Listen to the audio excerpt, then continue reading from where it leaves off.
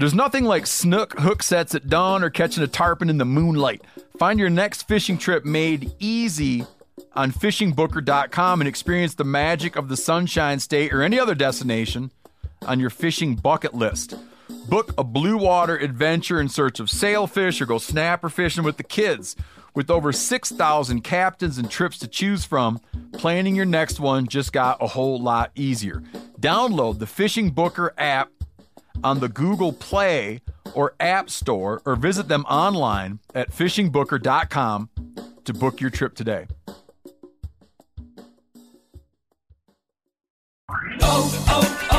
O'Reilly. Are your wiper blades chattering, skipping, or squeaking? Don't let streaks or smearing on your windshield compromise your visibility. When it's time to replace your wiper blades, stop by O'Reilly Auto Parts and see our selection. Our professional parts people will even install your new wiper blades while you wait. Stop by O'Reilly Auto Parts today.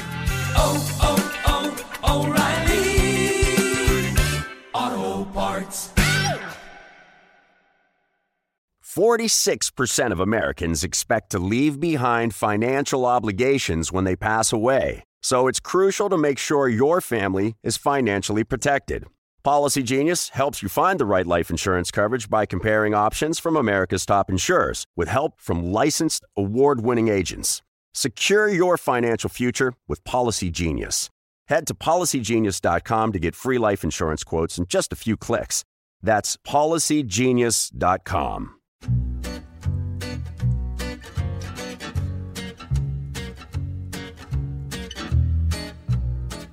The Hunting Collective is presented by Element.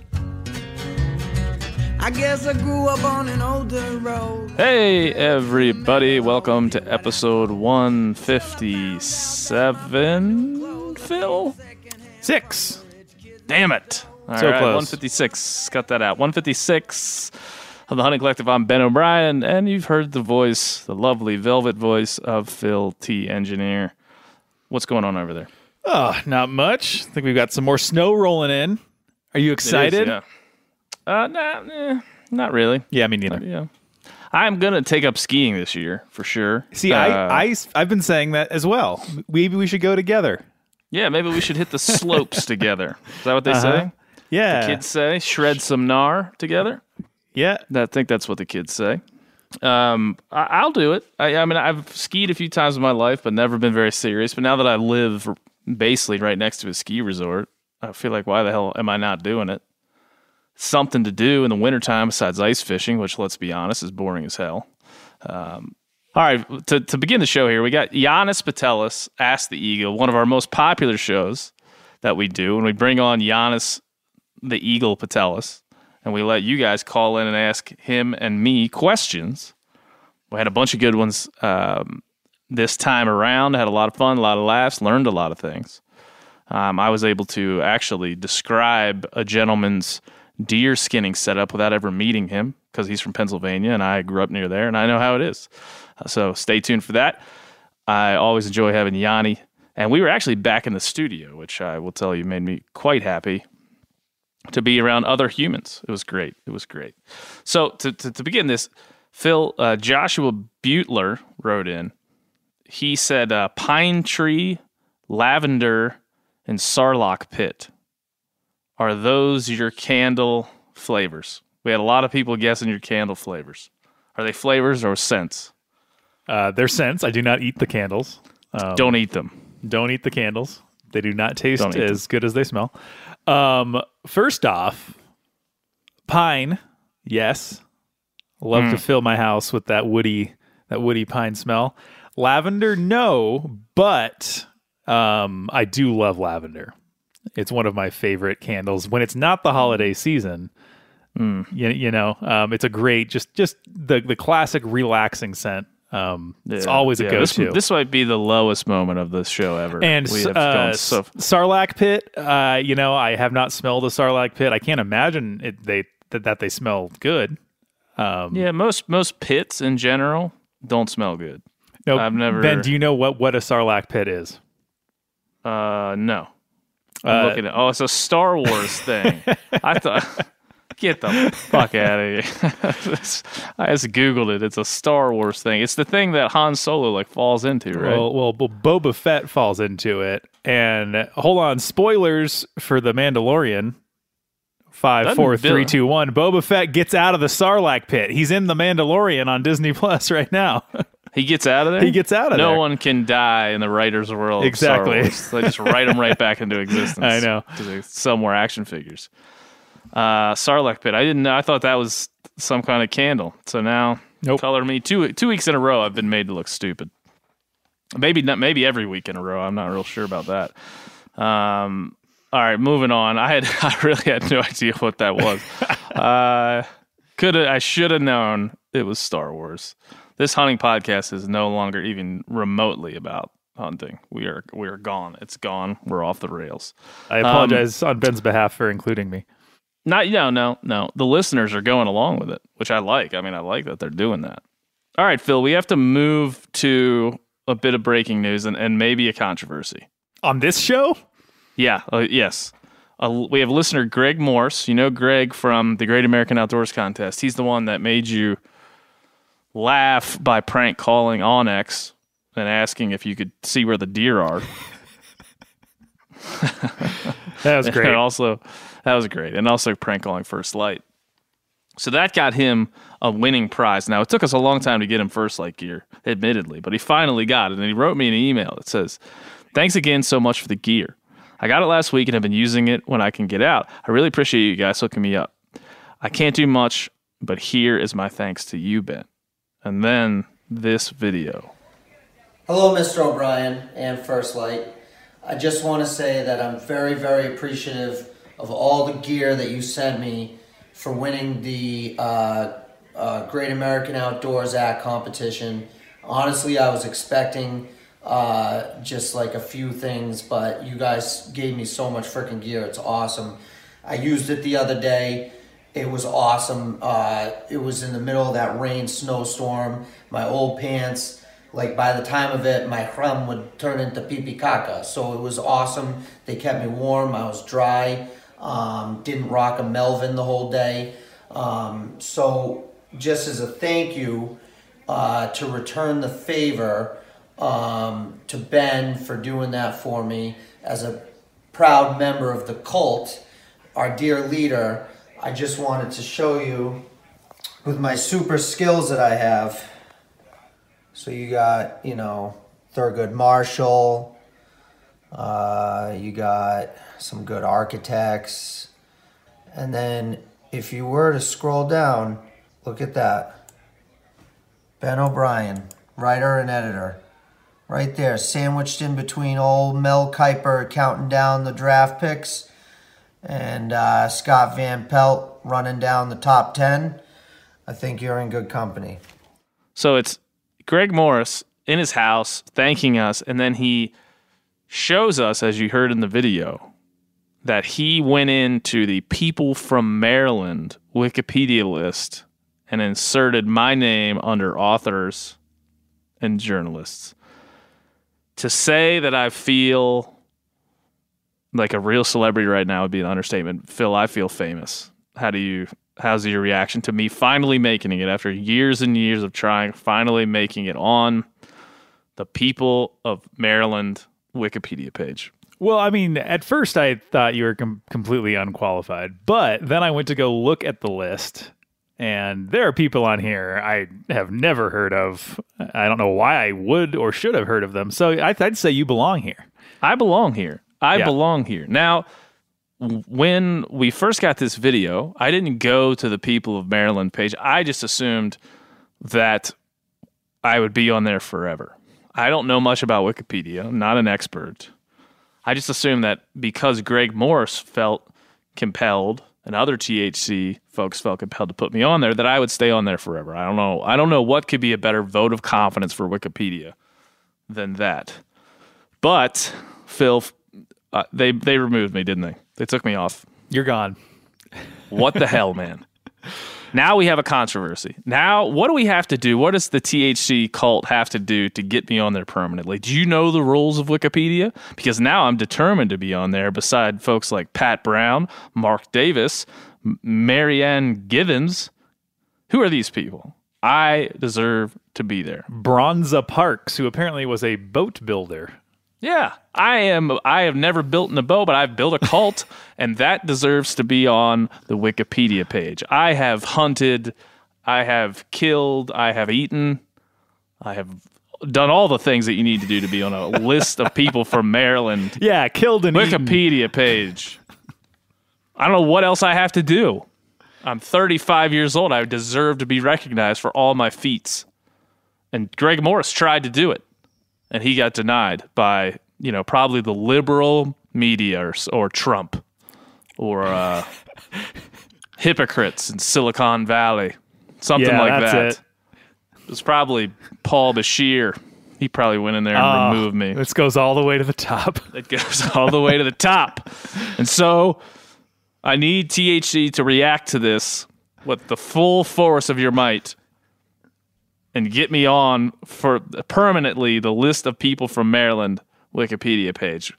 We must firebomb this page. All right, we won't bemoan this any longer. But let me just say, before we get to the Eagle, we got some other stuff to do. If you love me as much as I think you do, what do we have to do, Phil? If we just keep putting it in there for the rest of the time until they just get tired of removing it? You think it's a battle of just how long just can we hold out? Yeah, it's a force, or is there? Do we write a letter to Wikipedia?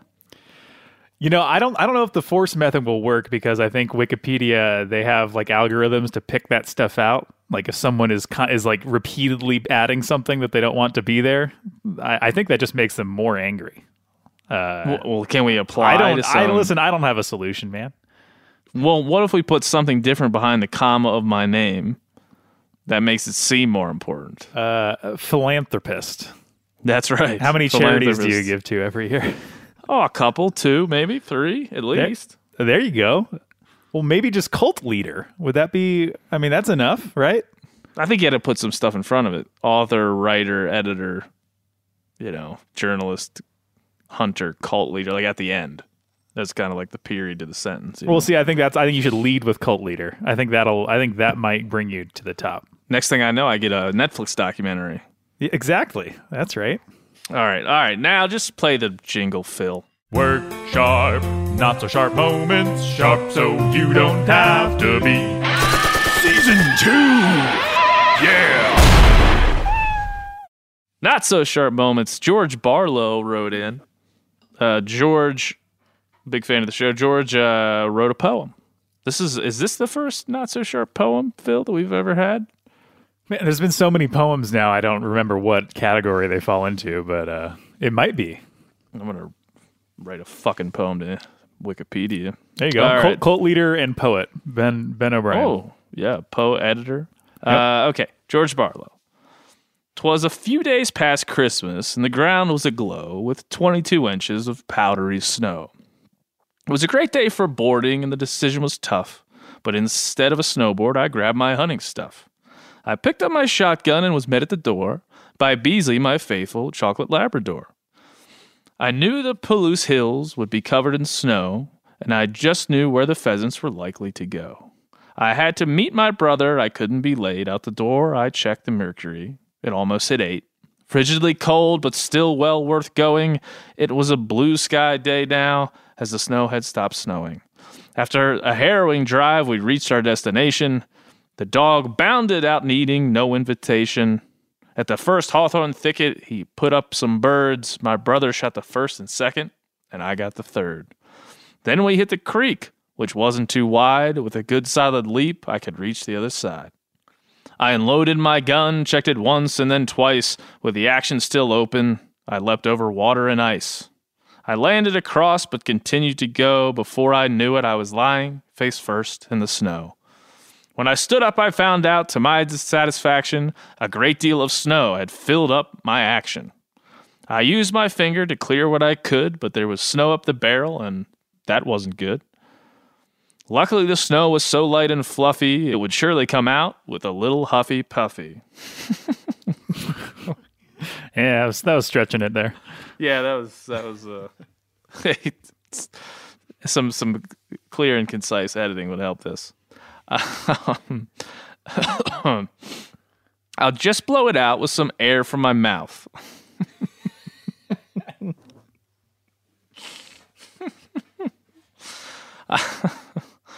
I'll just blow it out with some air from my mouth. I'll just blow down the barrel, and that's when things headed south. I realized that this might not be my moment of glory, as I had flashbacks of Ralphie, a flagpole, and a Christmas story. My brain said don't do it, but the message was sent. It was traveling down my neurons. I couldn't repent. My lips hit the barrel, felt pain, and went numb, and I thought to myself, oh damn, I feel dumb. With my lips firmly frozen to the end of the barrel, I couldn't shout or swear or sing Christmas carols. I knew then and there what couldn't be done. I threw open my mouth and left some lips on the gun. I'm not proud of that day or the events that took place and the fact that I removed part of my lips from my face. But now I am wiser because I'm getting old. Advice to you youngsters, don't lick metal, that's cold. Play the jingle, Phil! Work sharp, not so sharp moments, sharp so you don't have to be. Season 2! Yeah! Amazing, Phil. An That was amazing master poet, George Barlow. Yeah, I thought that was going to go to a dark place when he said he knew what had to be done. And I was like, no, don't. Don't do it. But luckily, I'm glad that he helped himself. I'm still laughing at Huffy Puffy. Just incredible. Incredible writing there. Oh, George Barlow, well done, sir. Well done. That matches my little ditty on the Meat Eater podcast, the Christmas special last year, and maybe even gets past it quite a bit. So thank you, George. And for this wonderful feat of poetry in the outdoor variety, you're going to receive a Worksharp field sharpener from our friends at Worksharp. Please keep sending in your not-so-sharp moments. We are going to do a contest in 2 weeks to give away some wonderful not-so-sharp moment gear from Worksharp.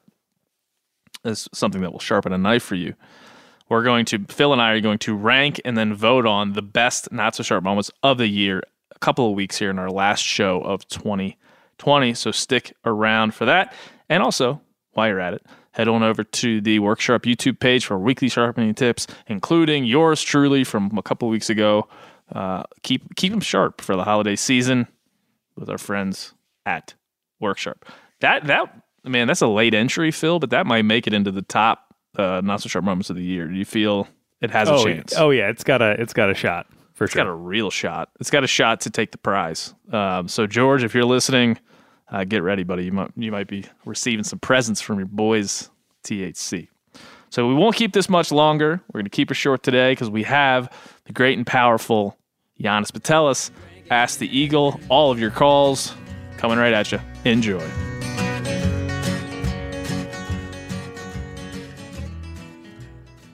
Janis Putelis, it's good to see you, man. What's up, Ben? I haven't seen you in so long, other than on the Zoom or actually on the YouTubes. I thought we just did one of these. But how long has it been? Long ago? Yeah. Has it been like a month, maybe? Way more. It was in October. It's December. Oh, yeah, because we were talking about how bad your September hunts were. Archery season was. Yeah, and then October got a little bit better, and then November, non-existent. It just didn't happen. Mostly because of COVID, though. Oh, yeah, 100% because of COVID. I got a day and a half in the breaks. Saw 100 deer in 2 days, not a mature buck amongst them. And then got the COVID. That was it. Haven't been out since. I still have the lung damage is still pretty. You're still feeling it, Still feeling it. I took my little son out we were building a fort out by the river. It was, just as a cool thing to do, with a little fire in there or whatever. And the other times we've been there, it's easy to get to. But last time we went, I was like, we got home, I had to lay down and rest. Felt like an old man.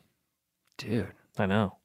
So I don't want to be a COVID alarmist or anything like that, but no, man, it's good to get people's stories out there because somehow, for some reason, there's plenty of people who I personally believe are being quite selfish with the way that they're treating the whole situation because they're looking at only how it affects them and not. I don't know, man. I just look at it as like a patriotic thing.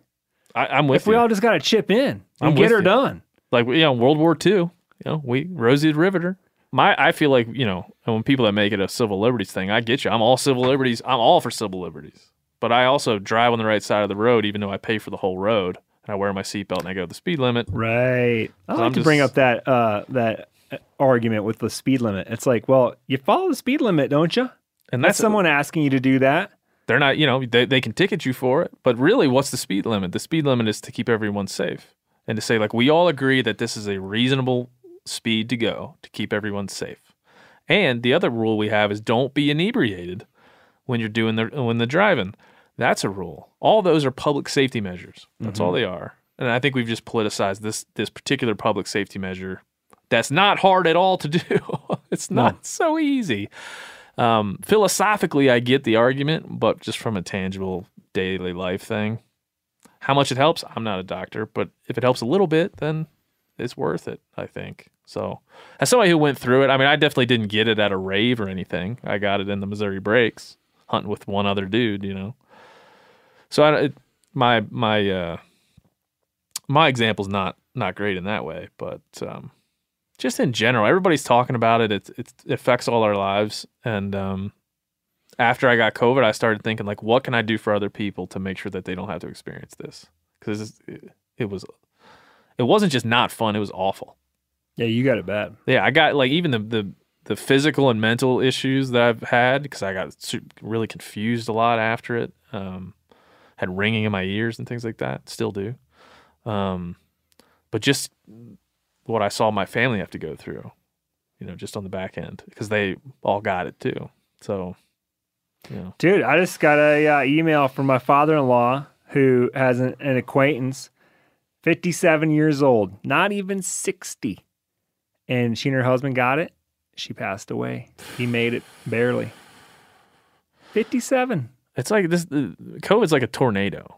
It just like goes into your town and like wrecks one house and pulls the shingles off another house and wrecks the next house down the street. And then how we figure that out is because I had been taking zinc, vitamin D, a huge dose of vitamin D, as big as I could take, and a big dose of vitamin C for like 6 or 7 months to the point where I got COVID. So you were just doing that just to be preventative. Yeah, just to you like vitamins. I never take vitamins. I hate taking pills altogether, but I did for this because I felt like I needed to boost my immune system and stay as healthy as I could. Didn't help you none. Didn't help me none at all. In fact, now I'm like vitamin D. You gonna get vaccinated when it shows up? I'm in the immunity. He's thinking. But I'm in the immunity thing. So I think just for, again, thinking about other people, I would. Oh, but let's just say there's plenty for everybody. If there's plenty for everybody, yeah, sure, You're fine. in. Oh, yeah. I mean, whatever. I like to hear that. Yeah. I'm gonna get one too as soon as I can. But dude, I certainly would understand if somebody said, I'm a little nervous about it. I'd be like, no, this is something to be nervous about. Like, it's not something just to go. Well, yeah, I heard today that they had a couple folks that have allergies that got their shot yesterday in Great Britain. They had some bad repercussions. So they're looking into that. Vaccinations aren't a thing that fixes it for everyone. It's yet another measure to take a step forward in how we fight it. But yeah, hopefully get the herd immunity. We got to get that herd immunity. Well, screw you, COVID. We're moving on. Ask the Eagle. We're back. It's been a little while, and you've been out there ripping it up in the woods. And I don't even know what the success. What's happened? Anything? Well, my November had late October through November. I did have a couple skunkers. I did. I'll be honest with you. Like full bad hunts, so you didn't see much. No. Okay, good. I had great hunts. Enjoyed myself immensely. But if you're gonna be like a YouTube commentator that's like, don't even bother watching it because they didn't shoot nothing, then you're gonna be disappointed. But hopefully, the people involved and just watching them do their thing. And I wouldn't even call them we didn't even really struggle. It just didn't quite come together, which happens a lot hunting. That is the hunting. one tag I had, man, I passed 30 or 40 bulls in the first week. Oh, yeah, you were there for a little bit. I was there for and then I went back for 4 days thinking, it wouldn't be that hard. You got it dialed in? I didn't see an elk What? in 4 days. Weather or just you just... Weather, pressure, Yeah. you know. When I was leaving, when I came and stopped in camp there for that one little morning, I was leaving. There was a dude checking in like a 380 bull right in town there. That's what I was looking for. They're around, and you know, I keep telling everybody I'm not going to have a tag like that again for quite some time. So I had to give it my all to possibly come home. And I wasn't. I would have shot a much less than a 380, but like, you know, even in those last 4 days, my goal was just to shoot a bigger one than I've ever had before, which is just 300-ish. Yeah, So, I didn't know about that area in terms of trophy class, but now you know. after I saw two bulls and two backs of trucks. That was like, whoa, Yanni was he was dialed in the right thing. And plus, when you just make a bet, man, like you just made a bet, and I'm sticking to this. This is what I want. Mm-hmm. There's nothing wrong with that. Nothing wrong with that at all. What else? November, I was in Wisconsin, got to whitetail hunt with my dad during the rut. Super fun. He got a shot. I did not. I got very close. I drew back on a couple bucks, but just didn't come together for me. And then, I did go to Colorado, and I got to hunt fourth season in Colorado, which, number one, you don't get to do often. But this was even better because their season structure just changed. And so fourth season was roughly a week later than it's been for decades. I mean, decades. So, like, everybody that got to hunt fourth season this past year and the next, 4 years, I guess, until the season structure changes again, is going to be hunting later than they ever have. You know, third season is going to be like what fourth season was. So it was really cool just to be able to like really witness full-on mule deer migration and mule deer rut. I was going to say, like, where was the rut? Do you feel like it was on the later on the nose? Again, I had a lot of warm temps this fall, and we had them down there in southern Colorado too. And when it was cool, if it was cloudy, if it was early, if it was late, it was on. But it just got warm enough every day that it just put them to bed, you know, and they would just be bedded down. And even then, you get a buck stand up and go push a doe around here or there. But I just feel like had it been, instead of like hitting close to 60 every day, if it had only gotten like right at 40 every day, I think we just would have had deer on their feet all day long. Yeah, my 1.5 pre-COVID mule deer hunting days, there was deer everywhere, but it was 50 degrees. And I just thought, give me a cold snap, and it's on. And then I got COVID, never got to go back. They had the cold snap, and I had more people send me bucks they shot in that area than I would even thought I would know people that even would go there. So I'm there in my COVID lockdown going, I could hunt alone. Nobody would get COVID from me if I never saw a person. So yeah, frustrating. But I'm glad you got that done. That was a nice buck. Oh, it was dandy, man, especially for a last day buck. Hell yeah. Yeah, you know. And again, I had made a bet, and I had let like a buck that was very close to that buck pass the day before. And so being in the last day, man, I was feeling the pressure. Let me just say this. There's a bravery. There's a certain courage and bravery that comes with filming a hunt, knowing you need and ultimately something for people to see, some excitement, but still holding out anyway. Yeah. So that's courageous, I would say. Because there's a little bit of stupidity involved too. That too. But, when I was just a writer back when I was working for magazines, there was the photo buck.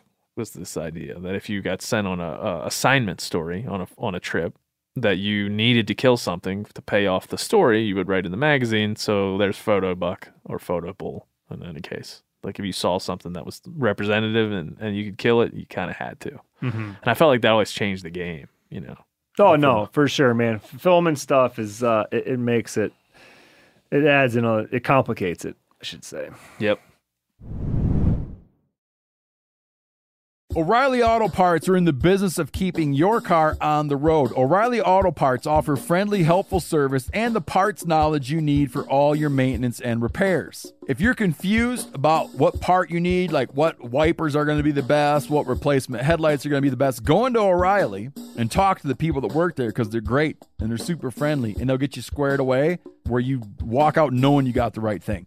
They've got thousands of parts and accessories in stock, either in-store or online, so you never have to worry if you're in a jam. Do you need your windshield wipers replaced? You need a brake light fixed? You need some quick service? They'll help you find the right part or point you to the nearest local repair shop for help. The professional parts people at O'Reilly Auto Parts are your one-stop shop for all things auto do-it-yourself, and you can find what you need in-store or online. Stop by O'Reilly Auto Parts today or visit us at O'ReillyAuto.com/MeatEater. That's O'ReillyAuto.com/MeatEater. You ever get that feeling you're stuck inside staring at screens and a primal urge kicks in? You crave wide open spaces, fresh air, the chance to connect with the land. Well, maybe it's time to find your own piece of the wild, but searching for property can be a maze. That's where Land.com comes in. They got millions of listings across the country, from mountain ranches to hidden fishing holes. Their search tools are like a seasoned guide helping you narrow down what you want. Land.com isn't just about buying and selling. It's about finding a place to hunt, fish, explore, or simply sit by a campfire and listen to the crickets. So head over to Land.com today to turn one day into today, because trust me, there's nothing quite like the feeling of standing on your own piece of earth. There's nothing like snook hook sets at dawn or catching a tarpon in the moonlight. Find your next fishing trip made easy on fishingbooker.com and experience the magic of the Sunshine State or any other destination on your fishing bucket list. Book a blue water adventure in search of sailfish or go snapper fishing with the kids. With over 6,000 captains and trips to choose from, planning your next one just got a whole lot easier. Download the Fishing Booker app on the Google Play or App Store, or visit them online at fishingbooker.com to book your trip today.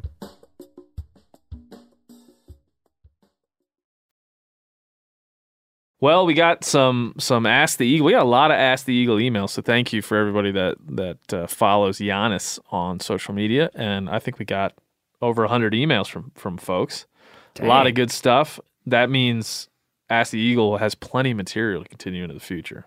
So if we don't call you in the next hour, if you're out there and we haven't called you yet, we might be coming for you.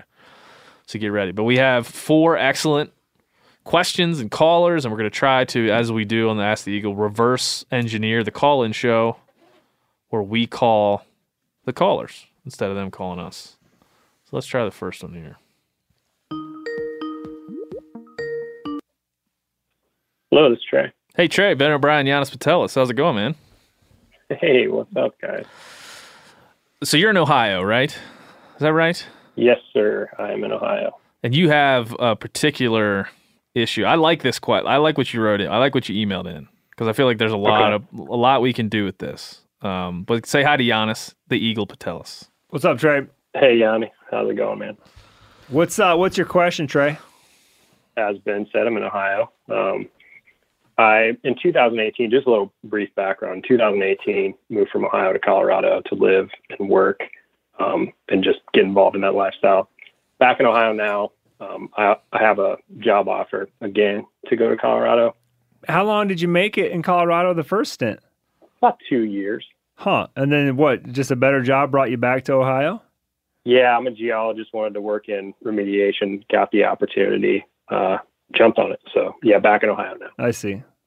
I guess it's more of a request for advice than a formal question. But, I'm wondering whether it's worth the trade to uproot my life again, move out west, that trade being lower cost of living the Midwest has versus somewhere like Colorado, for the hunting opportunities and lifestyle that the West provides. This is a deep one. I like this one. Yeah, it's tough, man. Because I did it, and I love it. Yeah. I love it. Denver, man, Denver's a tough one. Like, if you said you had a spot up in the mountains, I'd be like, go for it. But Denver, you lived in Denver when you were there in 2018? Yes, sir. That's the tough part. I was in Golden, and the cost of living is just up there. If you like the breweries, and there's like Mount Evans is right there. There's a lot of good stuff right in there. Yeah, but just the amount of people. A lot of people. Like, I don't know how big of a town you live in Ohio, but man, Denver's like a big place, a lot of traffic. Not for me. Yeah, you should start. It is, man. Where in Ohio are you? Don't have to give us your address, but like, where are you and what's it like there? So I live outside of Columbus right now, but I grew up on a farm in southern Ohio. So, we have a big 500 acre farm that I can hunt on there. I live close to the airport here. A lot of things I'm tossing around in my head about, if I do have that lower cost of living here, it's a lot easier. I have a lot more resources to put towards hunting. Are you well off enough? I imagine you are as a geologist. That's a high paying. Yeah, that's like being a pitcher in the major leagues. Oh man! Wow, thanks for that. That you can afford like an annual or maybe even a biannual trip out west to enjoy some hunting? Yes, sir. Actually, in fact, I got to do a decent hunt this past year. So it's something I'm, hoping biannual. Yeah. I mean, even those of us that live here, it's like Ben. Ben had COVID issues this year, so he didn't get as much hunting as he wanted to. And we obviously, because of our jobs, we get to hunt more than the average. But I bet the average guy that lives in Montana, he still only hunts out here a solid 14 days. I mean, sure, maybe you get some more weekends thrown in and whatever, but like if you can pull off like a solid archery elk hunt in September and then maybe whatever, come out for a ski vacation or come out to do some beaver trapping, whatever floats your boat. Yep. It just depends on how much you need of it every year, because the two weeks of Western Rocky Mountain fun, pretty good. That might be all you need. Pretty good. I do like that. And I've always had that in my own head too. That's why I like this question maybe so much, because it's helping me out too. Because you could have a nice little cabin out here. You save up, get a little cabin in the middle of nowhere with some on an acre with some national forest nearby.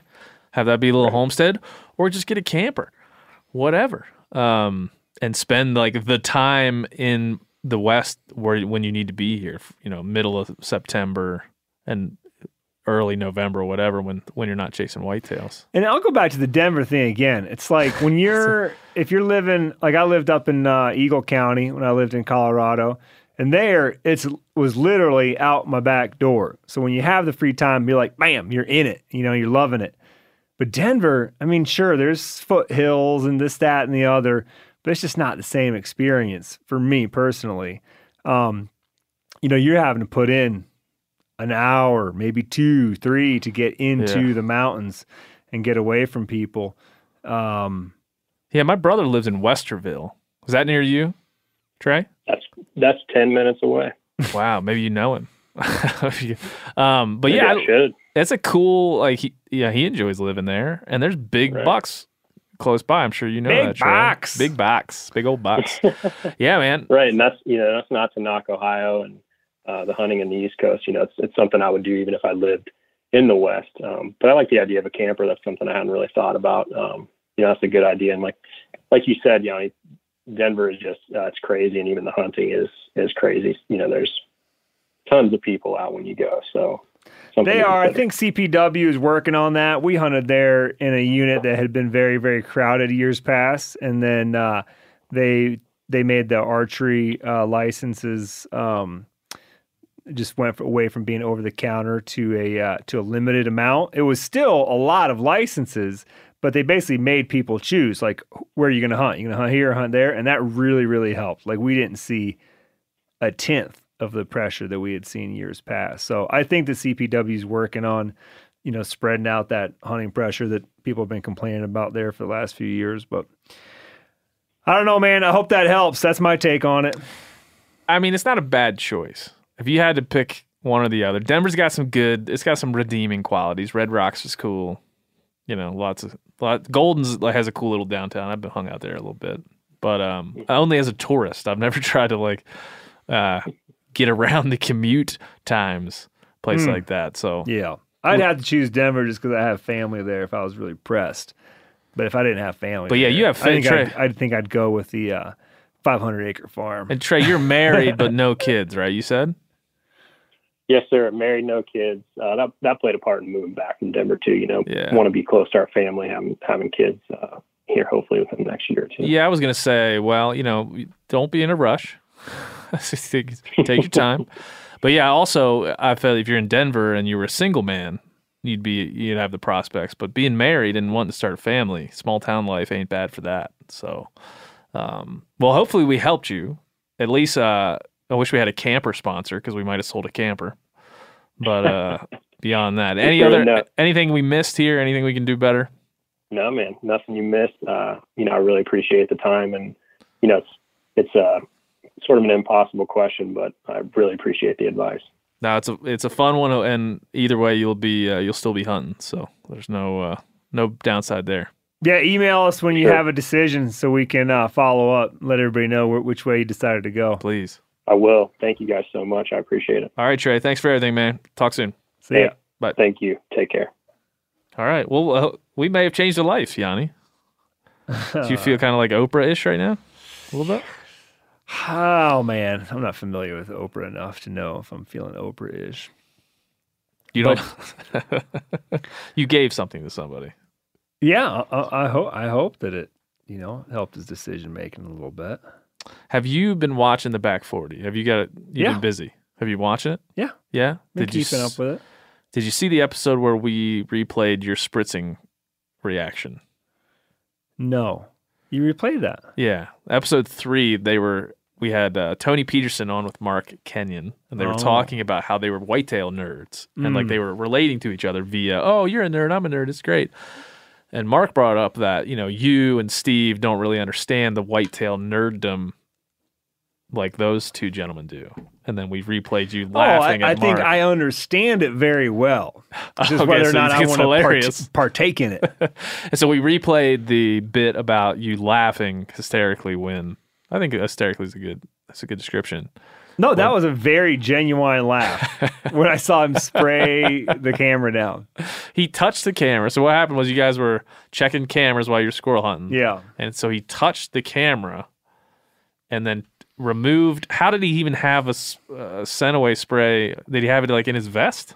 No, but you know what? I'm going to send him an FHF bear spray holster that for his little scent spray. Yeah, for his scent spray. So it's always on his belt, and he always has it. You're a thoughtful guy. Yeah, I mean, I never even thought about where did he keep it. He's out hunting. Did he have a little spritzer? I think he had a backpack, and he had it in his backpack. In his backpack. Okay, yeah, that along makes with more his cards sense. and whatever else. Whatever else he has in there. Flashcards. No, it's camera cards. Oh, it's camera cards. I thought maybe he carried like big buck flashcards. Tell me which one this is. So you laughed. Steve laughed. We all laughed. Everybody laughed. And now we got a couple of emails from people that saw that. We have 3 different emails from people who saw that and wanted to know what was going on. So we're going to call a gentleman named Mark, see what he had to say. We've kind of already addressed this question, but we're gonna dive deep into it here with Mark. Hey, it's Mark. Mark, Ben O'Brien, Janis Putelis. How's it going? What's up, Mark? Good. How y'all doing? Just living the dream, man. What are you doing? Man, just excited to be talking to y'all. Really? All right. Well, we're here answering questions, and Yanni's changing lives. As always. As always. Just getting it in. We know we already kind of broached the topic of the Back 40. So just assuming that you've been watching the old Back 40. Yes, I have been, for sure. Okay, and you saw a scene there where Yanni was laughing at Mark. And so take it from there. Yeah. All right. So in, I think it was episode 3 of the Back 40, Yanni and Mark and Steve were out hunting squirrels and scouting out the land. And Mark decided to take it upon himself to use that time to grab some trail cam cards. And while he was buttoning up one of the cameras, he went ahead and sprayed the camera down with scent cover, to which Yanni's reaction was just classic, responding to that scene. Now, I don't know Mark as well as y'all do. Obviously, he probably has some OCD tendencies, from what we can tell. Correct. But this obviously broaches a subject that, in my mind, where Janis, you certainly viewed that as a line, an invisible line that was crossed, and that Mark maybe overplayed his hand there. And so it made me start thinking, like, okay, so maybe there is some thresholds that you can use when you should or should not be using the scent cover. And what are those thresholds? and for practical and impractical uses. And yeah, that scene is just a lot of what you do and say makes me laugh. But that one, when I first saw it, made me about fall out my chair when I watched it. So, well, I think more than anything, he just caught me off guard, and it might have even been the sound, because it wasn't like a spritz sound; it was like a like it was aerosol spray that he had in there, and it caught me off guard. In that moment, like you said, we're out there squirrel hunting, 3 dudes plus 2 camera operators. So we're laying down some mega scent, and we're all standing right next to this camera. And then to all of a sudden for him to like go next level, because he didn't want, and I understand why he wants to do it, right? He like doesn't want that camera to smell like a human. And, Mark and I we actually did a Wired to Hunt podcast a couple days ago. Oh. And I was telling him about how I had a doe that I know didn't catch my wind because I was so high in a tree and I was on a ridge, and my scent was blowing off this ridge. Yet when she got to the base of that tree, she smelled something. And I think it was my climbing stick, So maybe I should have taken Mark's little approach there. And when I put up that first climbing stick, spray it down. And maybe it would have allowed her to at least pass by instead of spooking and going back the way that she came from, which may or may not have affected my hunt later. Yeah. But look, man, I'm no Joe Whitetail. Mark is, so he's got to answer the question about like the thresholds of, how far you can take it. And I think, I'll speak a little bit for Mark because I've heard him say it a lot. To him, if he does it all and it happens to help just 0.1%, and it buys him a half a second or a second in the moment, he will do it and he will gladly take it. And he also tells me, which this kind of hits home more than anything else. He's like, look, the guys that I know that are successful every year at killing mature bucks, all of them take their scent control very seriously. Yeah. So, yeah. Right. And, maybe one day I'll get there. I hunted, the whitetail rut this year for 7 days, and we bought some scent away spray. I think I quit spraying it about day 3. But we kept our boots outside. All of our exterior hunting garments were kept outside. Right. I was trying to minimize, but again, we're hunting always with 2 people, and I just feel like I can spend more time thinking about my setup and to what the wind's going to be doing, and just spend more time. I got a lot more to dial in before I feel like the scent thing is going to really, really, really help me. Yeah, there's 2 things here. One, I think this is, if you're a single species hunter like Mark seems to want to be, or he is, you have time to dive into the minutia because that's all you think about.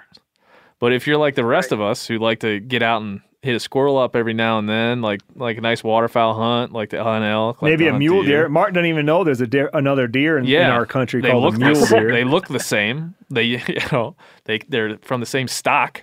So there's that part. Like he has the time because that's all he's thinking about.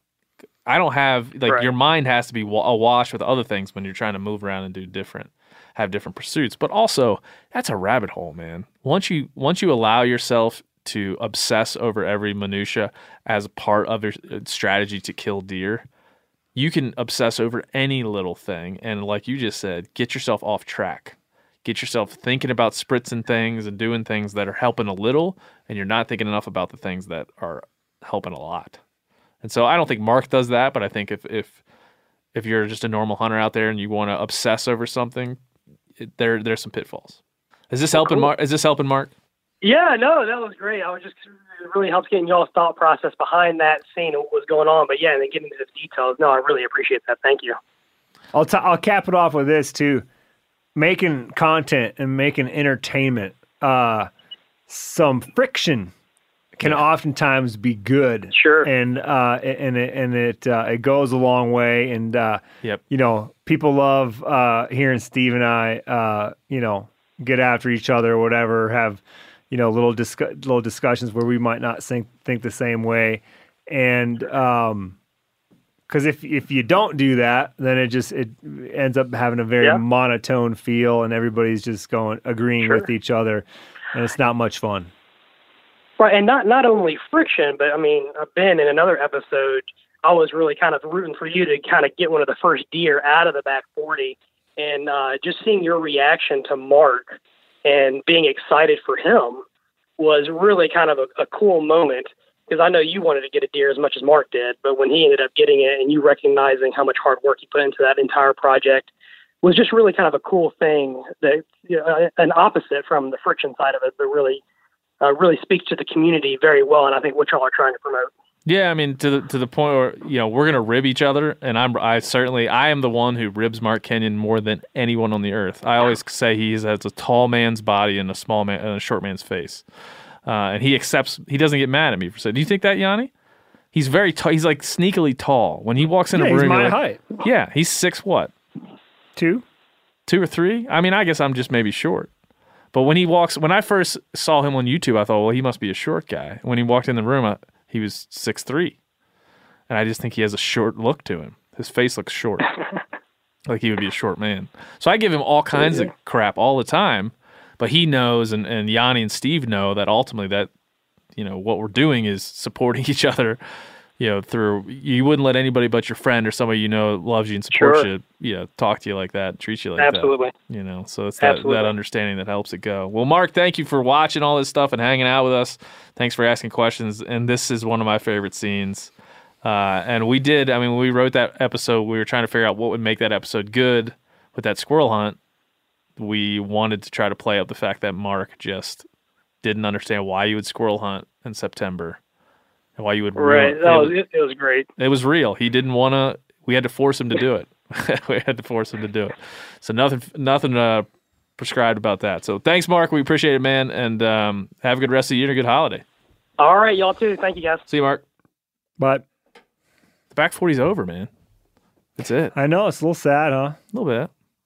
Yeah. Is it public? Does everybody already know what the plan is? Well, when's this coming out? Yeah. So by the time this comes out, people will know that we're donating the property to the National Deer Association, formerly the Quality Deer Management Association.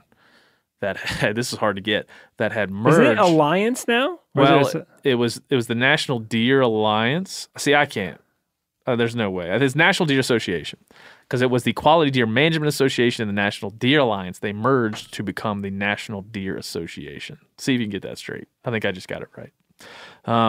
We are donating that property, the 64 acres, and all the accoutrement to the QDMA/NDA.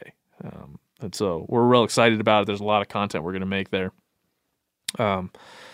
And it was good, man. It was a good 2 years in the back 40. It was good to kind of have a place where we had to tell we were locked in, because the shows that you've done with Steve and that you're doing Meat Eater Hunts, you can travel, different dynamics, different people, different characters come in.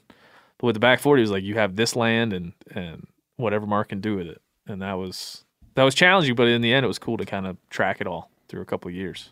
Yeah, there's pros to it too. Yeah, absolutely. Absolutely. You know what you got every time. Yeah, and then plus you have history with everything, and history that you've all recorded throughout that time. And we ended up kind of wanting to do it longer, but felt like there were a whole lot of other cool things we could do.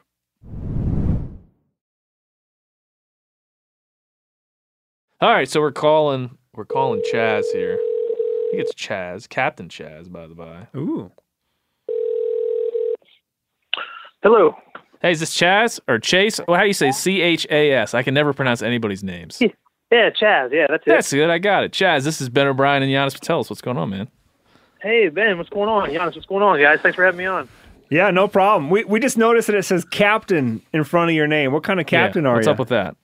Oh, Captain, yeah. So I'm a former U.S. Marine Corps captain. I flew F-18s in the Marine Corps. I just got out of the Marines, and I'm in the Air National Guard now, still as a captain. Now I fly F-16s.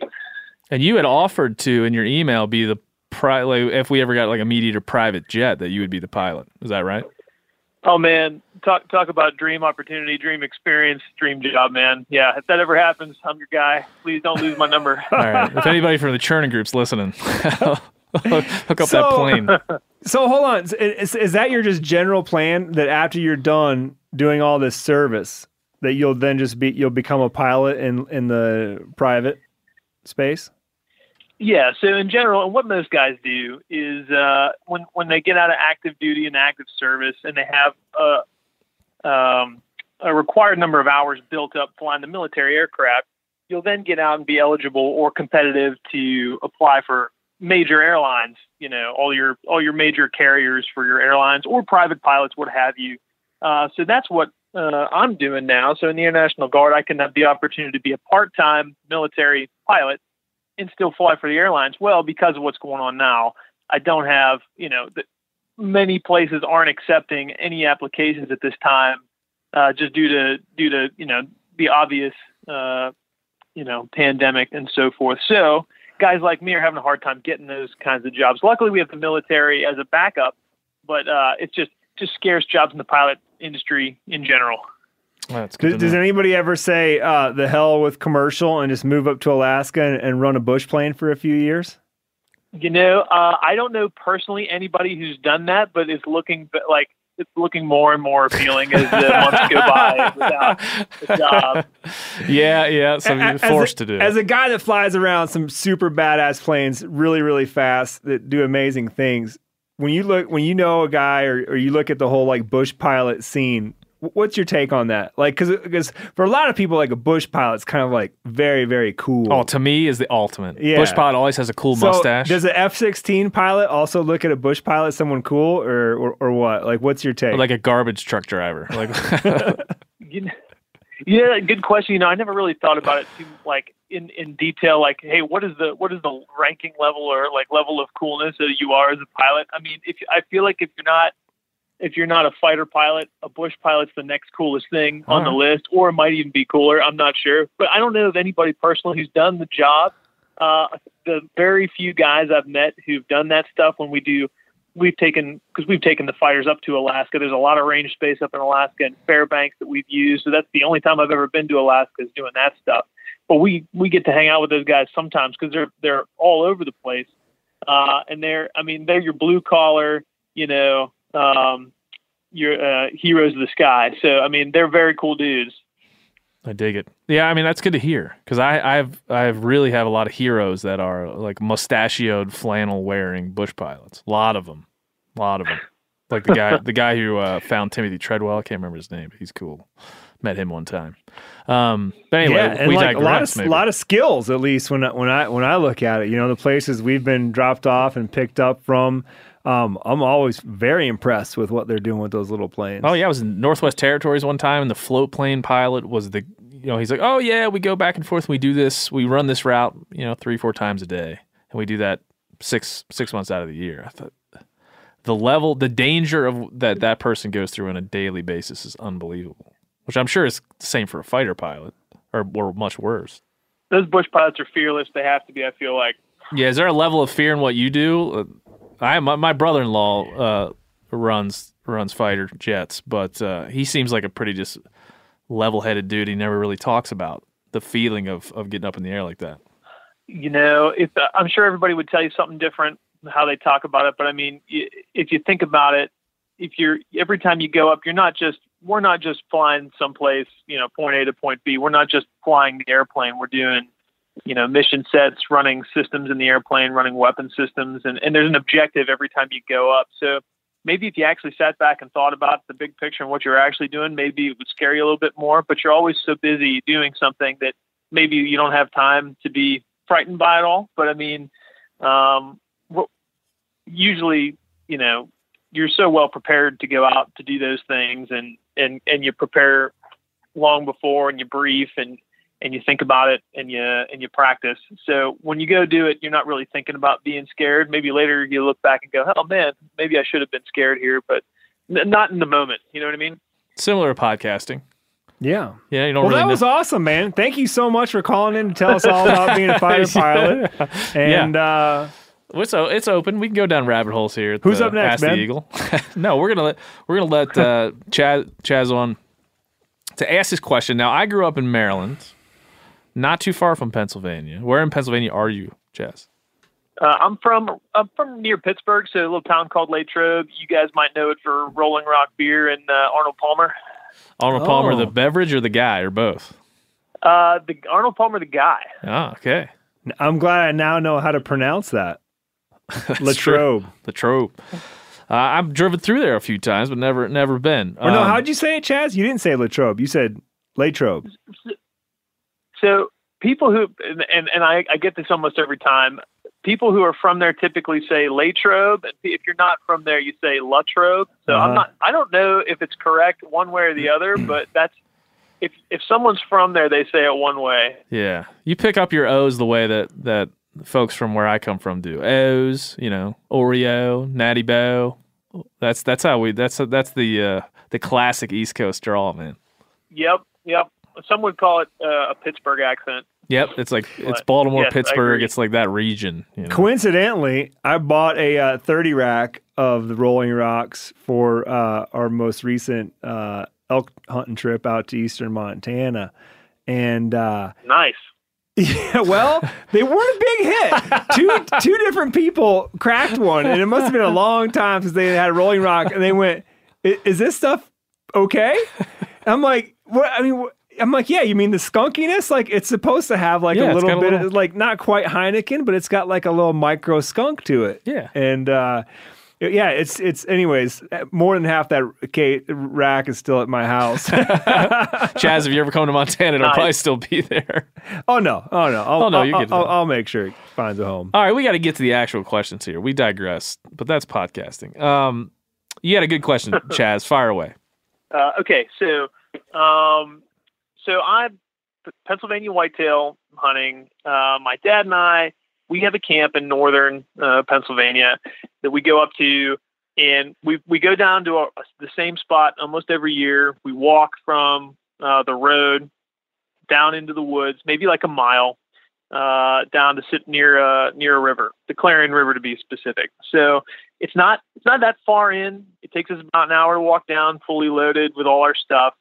The terrain's not terrible, but it's not an super easy walk in. It's not like what you guys do up in the mountains and everything else. I mean, you can't even compare it. But every time we shoot a deer, we gut it out and we drag the thing out, and it takes us, almost the whole afternoon to do so. Especially because my dad's, 72 years old, so I do all of that stuff. So when we both shoot one, which happened this past year, I do all of that, which I'm happy to do. But I've never skinned and quartered the animal in the woods to try and pack it out. I'm wondering, should I just be doing that and make my job slightly easier and carry it on my back rather than try and drag it through the woods? So if you were me, would you skin it, quarter it, pack it out, or would you drag it and and then hang it back at your hunting camp to drain and everything before you skin it and quarter it? What do you think? This is my childhood, but I'm gonna let Yanni take the first crack. 100% yes. You should start skinning and quartering in the field. Oh my gosh, yeah. Man. Listen, I think there's a place for dragging deer, and if it's mostly downhill or flat and it's not far, but what Chase just described, it sounds like it's uphill, a mile approximately. Man, back in the day, Nebraska, you couldn't actually quarter them. You had to check them in whole. And so I a couple of times had drags that had to go up and down a ridge and then back up to the road or something like that. And same thing. You're just like, you can't train for that. I mean, it is just like the workout of all workouts. You just got to strip down to the base layer, have like special gloves because you're going to be like, holding that rack in 100 different positions by the time it's all over. And if you don't have like your rope system exactly dialed in, like, man, it is just so much work. And the way I look at it too is that, like, as long as you're going to keep it on the bone, I don't think you're really sacrificing too much by doing it in the field than waiting, letting it hang for 2, 3, 4 days and then skinning and then quartering. Sure, you're going to get a little bit of dry crust on the outside that you're going to, cut off and lose that meat. But I look at it like you're going to have to do that work at some point anyways. Like, you got your deer, get it done, Yep. And if you do it right and take your time, you do it nice and clean. Sure, you got to pack some game bags. But I mean, heck, a whitetail deer can fit in just about a single game bag, maybe two. So you're not really packing that much extra with you. Okay. So yeah, I'm 100% with you. And I'd like to just add, I'm going to present the counterpoint here in a minute. But yes. Before Ben goes here, that Spencer Newharth, one of our local whitetail experts here at Meat Eater, I told him he's got to give the whitetails a break because I think he's killed like 4 or 5 mature bucks this year. I'm like, don't you want to broaden your horizons? He just shot a giant one. A little bit.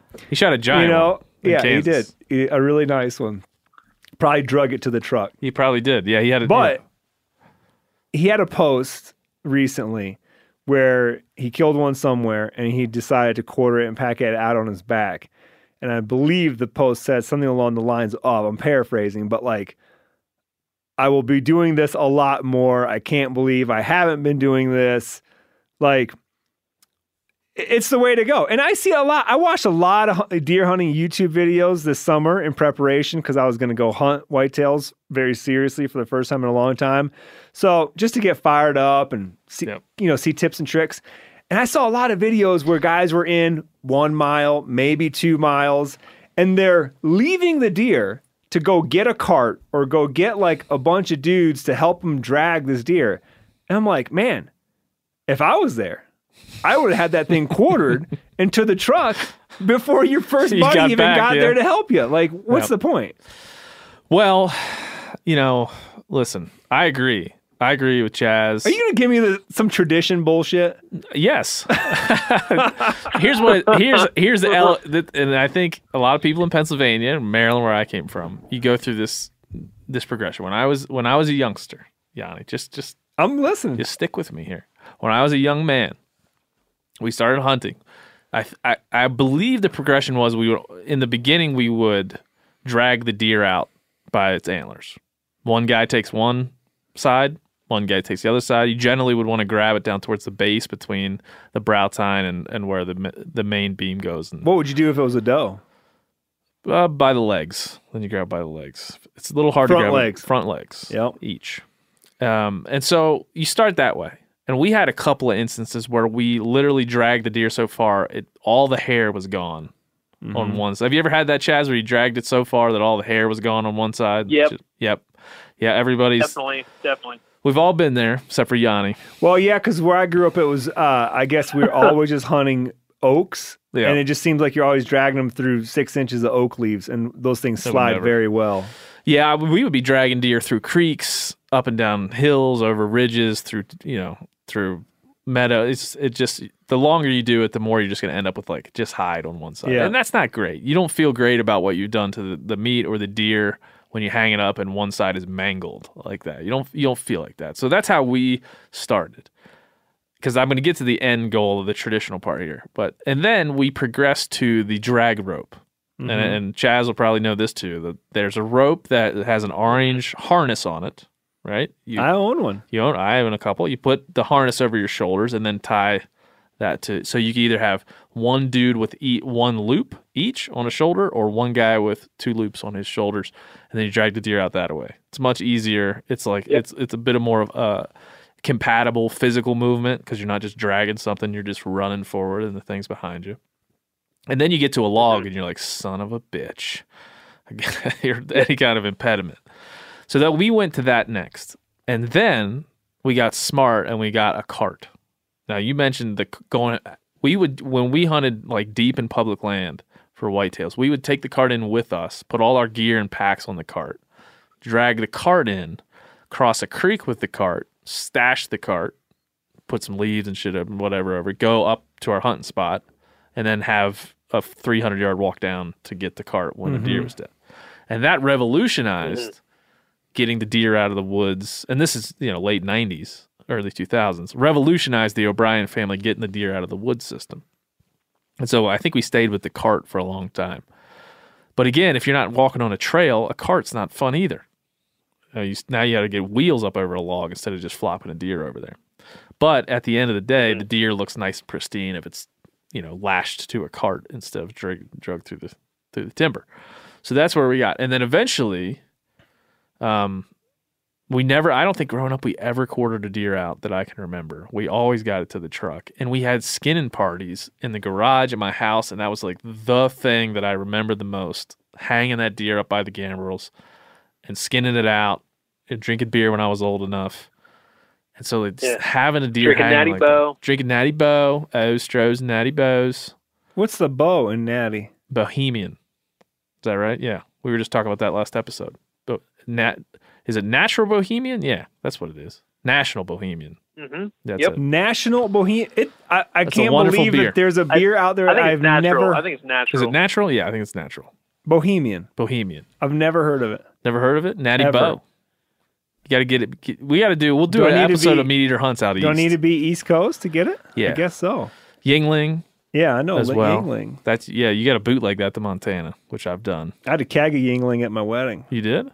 in North Carolina. Oh man, we're getting off topic again. But anyway, hanging up a deer on a gambrel's in the garage with a tarp and a bunch of buckets for people to sit on, and one guy skinning and everybody talking shit and it being like a party is so different than a bunch of you quarters. just described like my entire hunting experience that I just did like 2 weeks ago. Yeah. I could send you pictures of this exact thing happening. Please do. Yeah, and there's buckets. You don't sit on chairs. You sit on buckets. Why? Because that's what's in the garage. Yeah. Tarp in the garage. Blue tarp. Yeah. Was the tarp blue? How far after you It skin? was blue. See? I've never met Chaz in my life. I know everything about what he does over there. Yeah, I think 99% of tarps sold are blue, guys. Wow, there's green tarps and gray ones. Hey, but how far, when you guys have a skinning party, what's the end result with the meat? Like, how far do you take the process?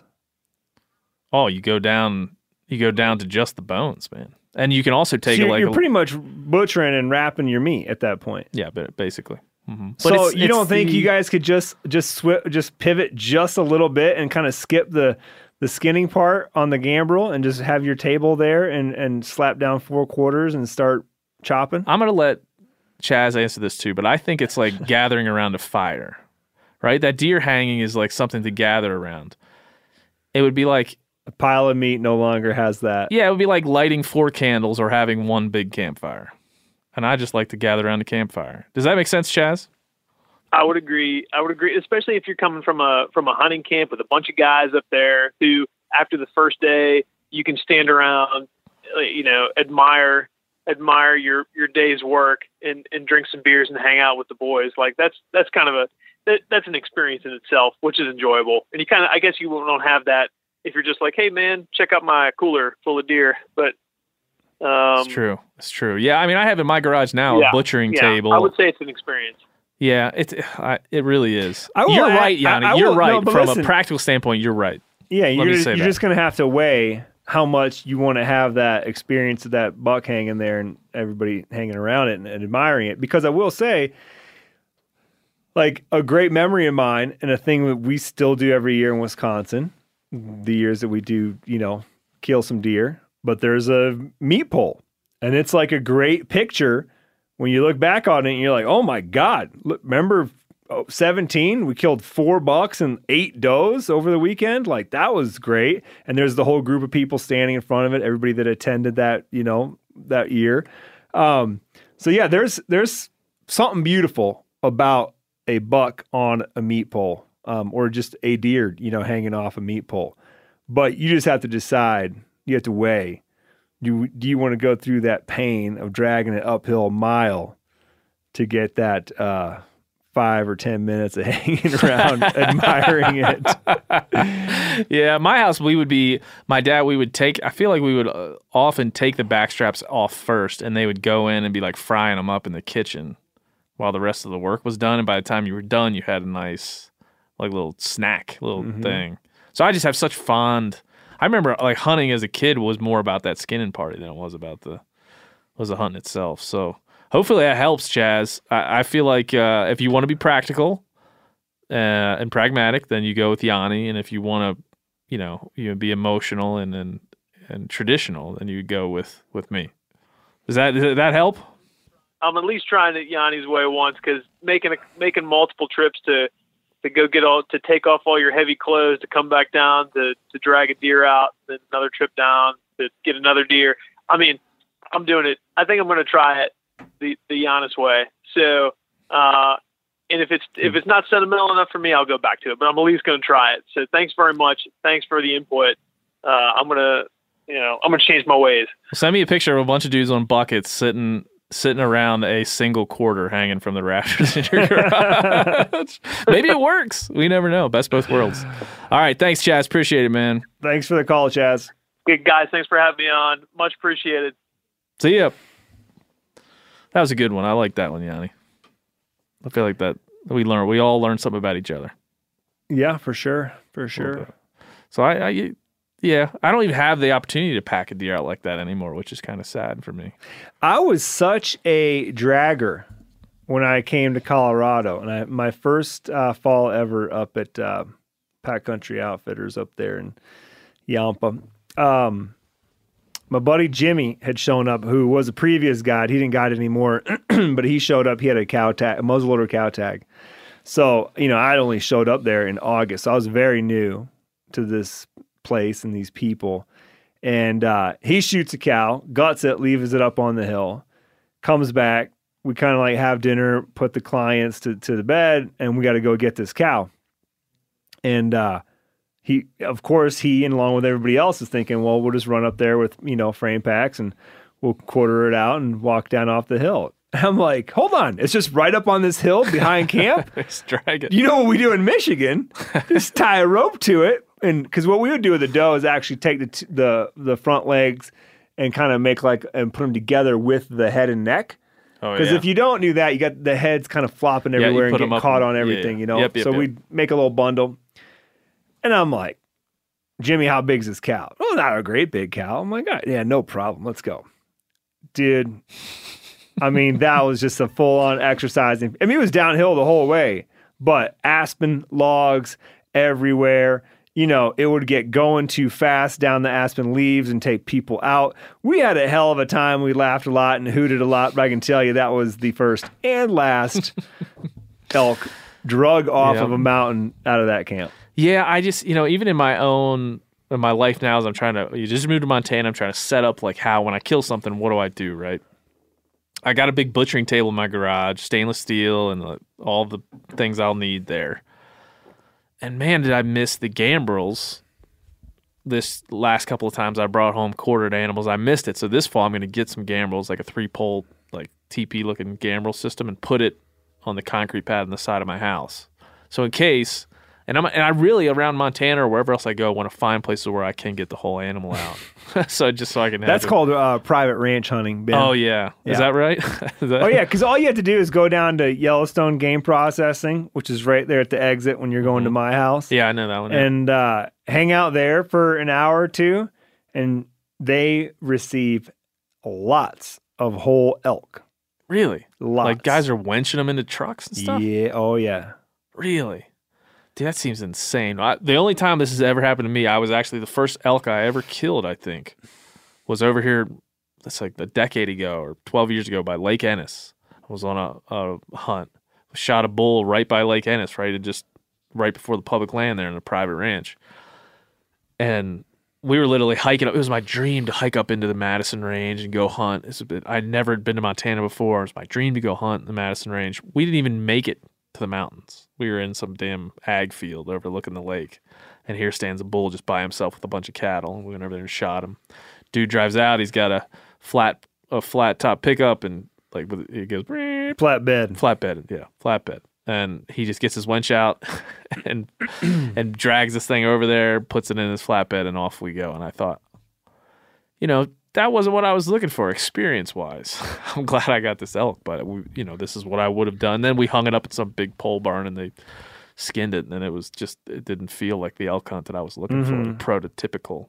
You're real picky. You want that for whitetail deer, but you don't want that for elk. You're right. See, and I like it going back to Ohio versus Denver. It's a little bit of Ohio, a little bit of Denver in there, a little bit of Colorado, a little bit of Ohio. All right, man. Well, I like Ask the Eagle.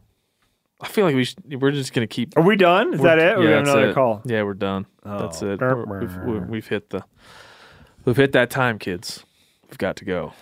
Yeah, that was fun. Those were good questions. Those were. And I really do like Ask the Eagle. And I think people out there like it. We've got another 100 emails to draw from. So if you didn't get it this time, if you didn't see Yanni's social post, then email us your question, thd@themedia.com, and label it Ask the Eagle.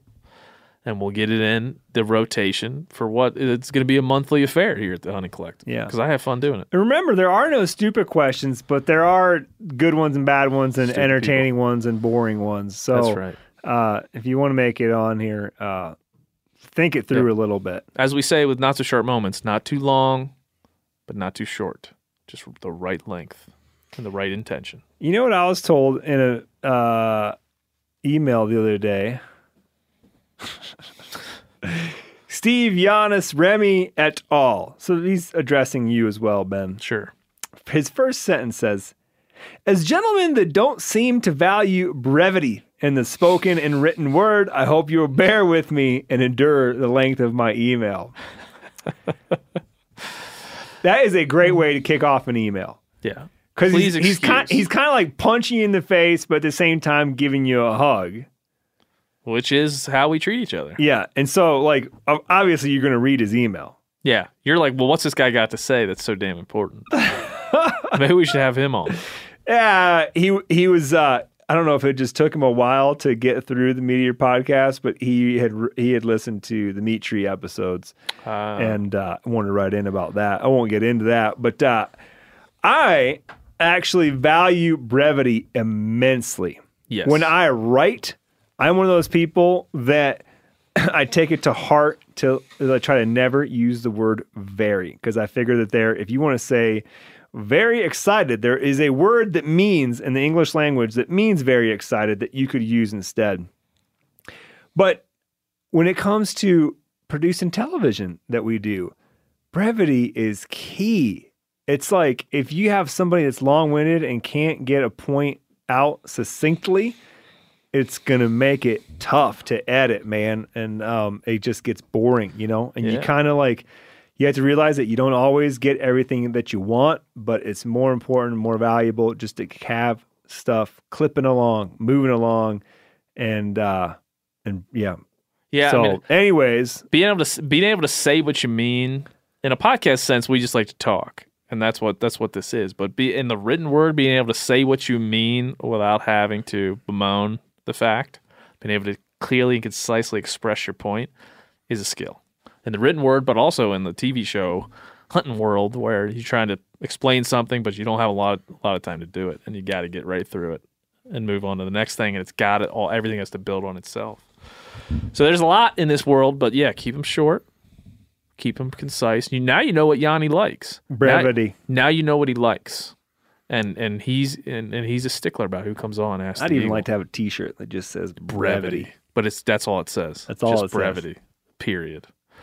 All right. Well, we're very, very happy, very, very, very happy to have you every time, Yanni. Well, thanks, Ben. It's always a pleasure to be on, and appreciate all the folks writing in with their questions. Oh yeah, this is one of my favorite things we do, and we're going to keep doing it here at the Hunting Collective. Say bye, Janis.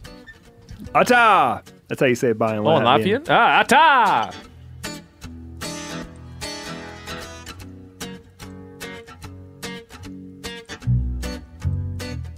That's it. That's all. Another episode in the books, 156. I'll get the number right this time. Thank you to Janis. Thank you to everybody that called in. Thanks for your service, Captain Chaz. It was great to hear from everybody. And to those folks that we did not get to, including my good friend. And I want to read you an email from one of our, we did not get to, a gentleman named Tim King who had a good story for us. We didn't get to him, so apologies to Tim King. And he emailed me, hey, you didn't call me. What's up, man? And I said, oh, sorry. We just ran out of time. We had to vacate the studio. And his reply was, that is really unfortunate. I was looking forward to talking with you guys. I even took some time off work and turned over a customer with a nice sale to a coworker. This is the closest I have come to meeting a hero. And the old saying reigns true, I guess. Don't try and meet them. You will end up disappointed. Thanks for all the content during these trying times. Everyone appreciates it. Ex-cult follower, Tim K. So we lost a guy. We lost somebody. Phil. I replied to him and just said, Tim, I feel deeply responsible to make this up to you, so in time I will. Until then, be your own hero. I'll keep the Kool-Aid on ice until you return. Best, Ben O'Brien. So, Tim, if you're listening, maybe you're not listening because we've upset you so much. We apologize. We will make it up to you on the next Ask the Eagle segment next time around. And everyone else that wrote in, the other over 100 people that wrote in with questions for us, we are going to do as many Ask the Eagle segments as we can do in 2021, so we have those in the hopper. So watch out for an email from me or a phone call from me to set it up for next time. So thank you for that. And next we have 2 more shows, Phil. 2 more shows in 2021. And the first one is Clay Newcomb. We got Clay Newcomb coming up next week. Now, Clay is going to, if folks haven't heard since the last time he's been on the show, he's joined Meat Eater. He's now a meat eater, a person who works at Meat Eater. And we're very, very, very happy to have Clay. Clay is a fantastic human. And so next year, we're going to have him on at a pretty regular cadence for a segment we call Guard the Gate. Guard the Gate is a segment that you're going to hear. And if you don't know about that, go and listen to his first appearance on the show, and you'll learn all about that. But you're going to be hearing a lot more from Clay, including next week where we talk about faith in the outdoors in depth. We're talking about guarding our pursuits from folks that would love to take it away. So we'll be here next week. Say bye, Phil. Goodbye. Too long, 'cause I can't go a week without doing wrong. Oh, without doing wrong.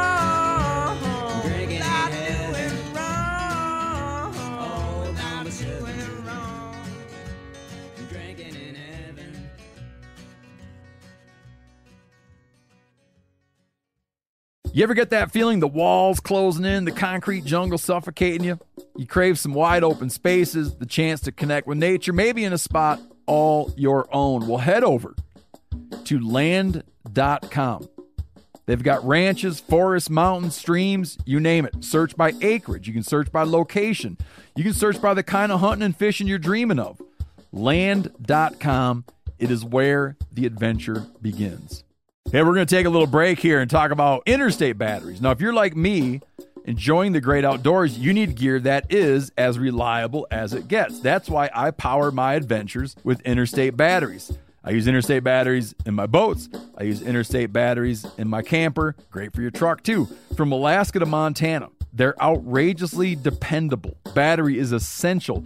With over 150,000 dealer locations, finding one is easy. For all your vehicles, land or sea, choose Interstate. Head to interstatebatteries.com and find your power today.